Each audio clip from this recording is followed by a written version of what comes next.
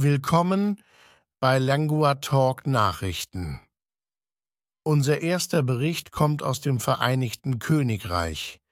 Die Regierung von Premierminister Rishi Sunak plant, eine Kooperationsvereinbarung mit der Grenzschutzagentur der Europäischen Union, Frontex, bekannt zu geben. Diese Vereinbarung ermöglicht den Austausch von Informationen über illegale Migration und die gemeinsame Arbeit an Technologien zur Verhinderung von Menschenhandel.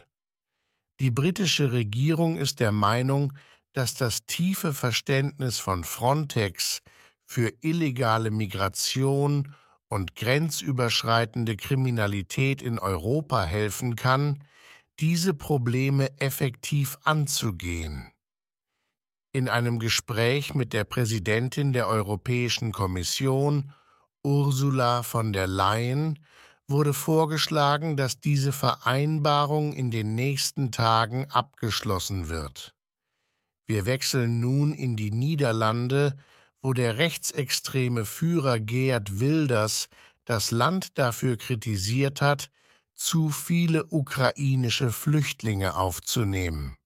Wilders argumentiert, dass die Niederlande ihre Waffen behalten und sich verteidigen sollten, anstatt militärische Hilfe für die Ukraine bereitzustellen.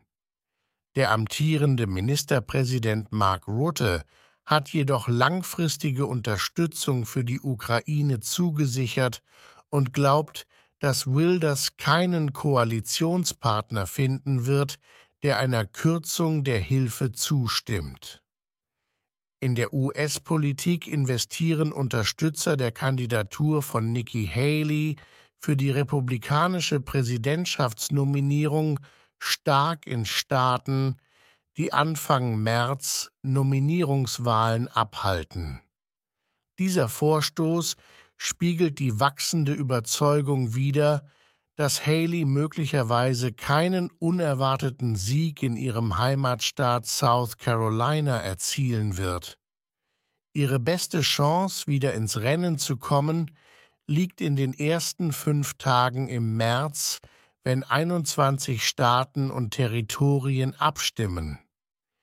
In Asien fand eine gemeinsame Luftpatrouille zwischen den Philippinen und den Vereinigten Staaten über dem Südchinesischen Meer statt.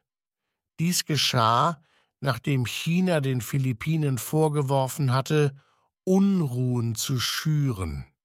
Philippinische Kampfjets und ein US-Bomber flogen gemeinsam über das Meer, nachdem ihre Marinen gemeinsame Seemanöver abgehalten hatten.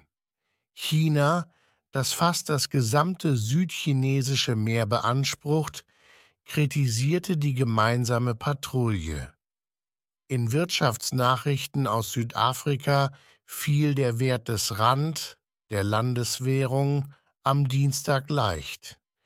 Dies liegt daran, dass Händler auf wichtige Informationen über die Wirtschaft des Landes warten, bevor sie entscheiden, was sie tun sollen. Später in dieser Woche wird die Regierung bekannt geben, wie stark sich die Preise im vergangenen Jahr verändert haben, was als Inflation bekannt ist.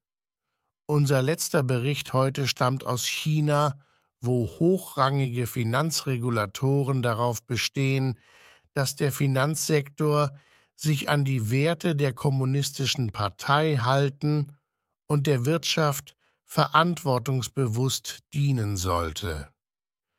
Präsident Xi Jinping zielt darauf ab, den Einfluss der Partei auf die Richtung des Sektors zu erhöhen.